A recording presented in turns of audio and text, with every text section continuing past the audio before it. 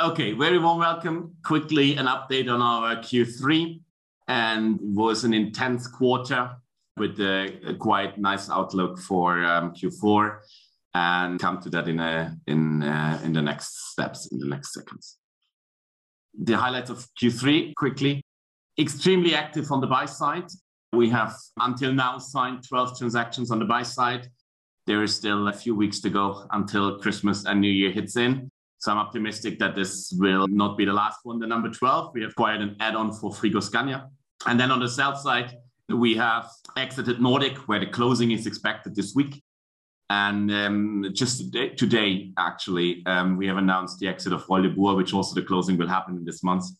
And I think both exits, profitable exit to strategic players, prove that we can do in abnormal situations things others can't. And this is a unique business model that we are one of the beneficiaries of the situation. Also, a quick sniff on the portfolio development. I think our portfolios are developing okay-ish despite the situation. So we have still remaining very high energy prices, which we need to try to cover, compensate, and help and deal with it. We see some shortages and raw material issues still, especially on the automotive side. OEMs are still canceling shifts short notice due to lack of material. We still have the geopolitical instability in the Ukraine and the war in Ukraine, where, of course, this kind of not knowing what's going to happen influences the, in our view, the global investment trend.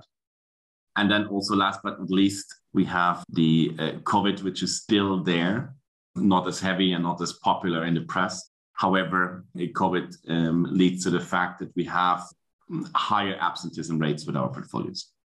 On the capital market side, we see a nice development also in outperforming the SDAX, which we see a little bit as our reference here as well.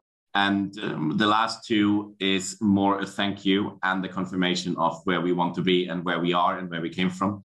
So we still commit, even though despite the situation in the market, in the world, you see lots of success on transaction side. We can confirm our guidance, our target. And this has been done with the cross-functional team of people. Mutares grew to almost 200 people in the holding, which significantly supports that success of also what we had in Q3. When you see the confirmation numbers on the right-hand side, I think this is clear and this has not changed. And this is stable. The earnings per share, the range of the earnings per share is a pure calculation of the share registered at the end of September. And maybe let me focus on the European side. So we are planning to extend our footprint in Eastern Europe. So we are in the next months to come, we will open an office in Warsaw in Poland. We are in this final selection process of the head of the number one in the country. And I'm confident that I have made a selection by Christmas. And then depending on the grace period, he can start then beginning or somewhere first half of next year. To also give us a local presence in Poland with the reach to further east. 3 diversified segments. Let me send you some messages here as well. Automotive segment, we have seen the first 8 months of the year, nothing short than a nightmare. We have seen a quite decent September, and we see now already a very nice October. And we see a pretty okay-ish, decent November. So the automotive kind of stabilized on a much higher level than in the first 8 months, which is good. Our second segment is the project management segment, or the project business segment, engineering technology, where it's quite stable and we are quite happy with the development. Nicely performing companies in the Mutares world will be sold. So you see Royal de Boer divested today out of the segment, and there's more to come. Company size, we have acquired 2 large assets also in Q3. One is from Siemens Energy in the Benelux NEM. And I think the latest large one was Arriva from Deutsche Bahn AG, a 400 million operation predominantly in Denmark, but also subsidies in Poland and Serbia. A little lift up on how we operate and remind you. So we first buy a company where we a lot of times have to inject equity as part of the transaction. Then we invest in the portfolio. We sometimes have SPA obligation to do so. We support in acquisition and capex, and sometimes we also have to provide some bridge liquidity in order to overcome critical situations. Now, realignment is the earning phase. Optimization is the phase where we get dividends, and then harvesting phase is the phase where we basically exit. So I think realignment is very easy to understand. We send in our consultant troops, and we are charging them on a daily basis. The current run rate in the month of October is 7 to 8 million euros income on holding level through consulting on a monthly basis. So the run rate is in the range of 70 to 80 million when it comes to consulting income for the Mutares holding. And then optimization are the firms which are providing already black numbers where we can draw dividends from on holding level. The expectation here for this year is in the range of 15 to 20 million euros. And last but not least, the harvesting is something where, you know, the companies are done, they're restructured, they're standalone, they're profitable, and they're up for sale. And maybe let me give you a sniff on the harvesting side. What does harvesting really means? Harvesting means, and I give you 5 examples. So one is Nordec. The example of Nordec is, and the example of Royal de Boer, you see the development, what we have done in 2 years, increase the sales, increase the profitability.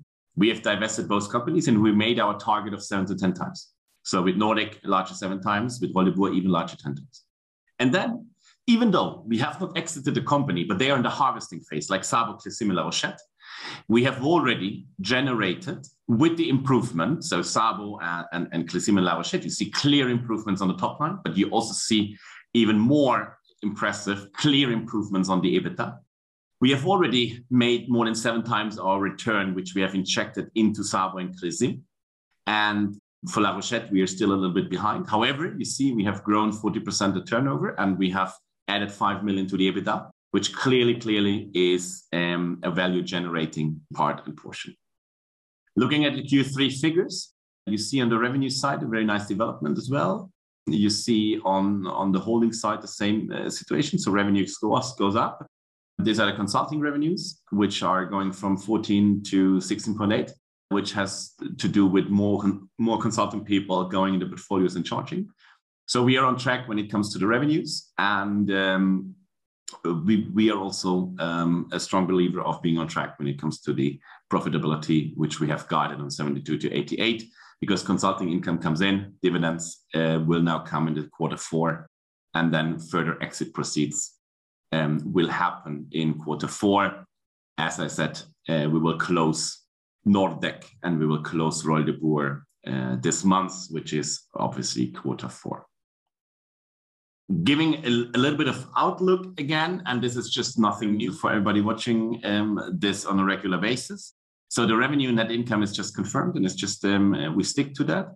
The new thing here is that we are really far in doing the next footprint in Warsaw. And then I'm going to exploring America for an upside potential. So this will be a European firm, and the US can be a great upside. Will not be our center, will not be the one where we want to be. However, I do see significant upside potential, which I want to grasp also in America. And I believe that our business model also works in America. The business model of, you see it here written in black, first in mind, first in choice for special situation. And I think we have proven that by acquiring 12 companies in this abnormal situation, by exiting 2 companies to a strategic player in the last couple of weeks, which is extremely challenging. And I think the DNA of Mutares is we are one of the beneficiaries of this current situation. And we believe in winning, believe in the power of winning. And at the end of the day, this makes us successful. And I'm very happy to drive that forward. When we started, it was close to 1 billion. We are now more than 4 annualized, and I'm absolutely certain that the targets 25 will be achieved here as well. Thank you very much. This was Q3. Wish you a good rest of the year. And you will hear from us, even though we have only 1.5 months to go to under the Christmas tree.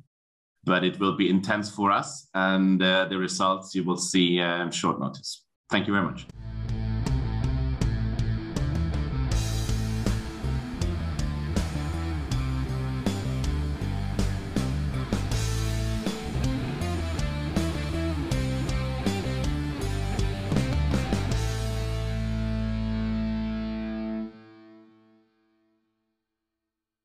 Disclaimer.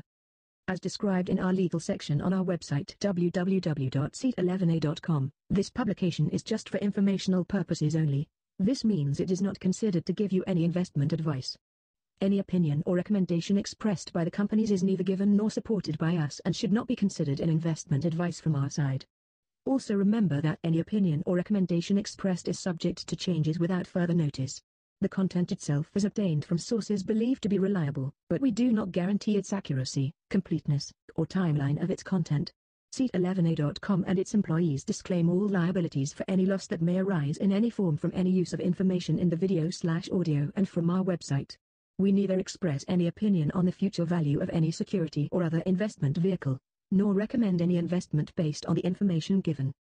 Please consider the publications and our website as a platform for companies to present themselves, but you need to seek financial advice from an expert regarding the accuracy and appropriateness of the material presented or recommended by the companies in the publication, as we are just considered a publisher. We may hold and trade anytime securities in the presenting company, may it be a listed or private company. By consuming our content, you agree to these terms and the terms in our legal section on our website.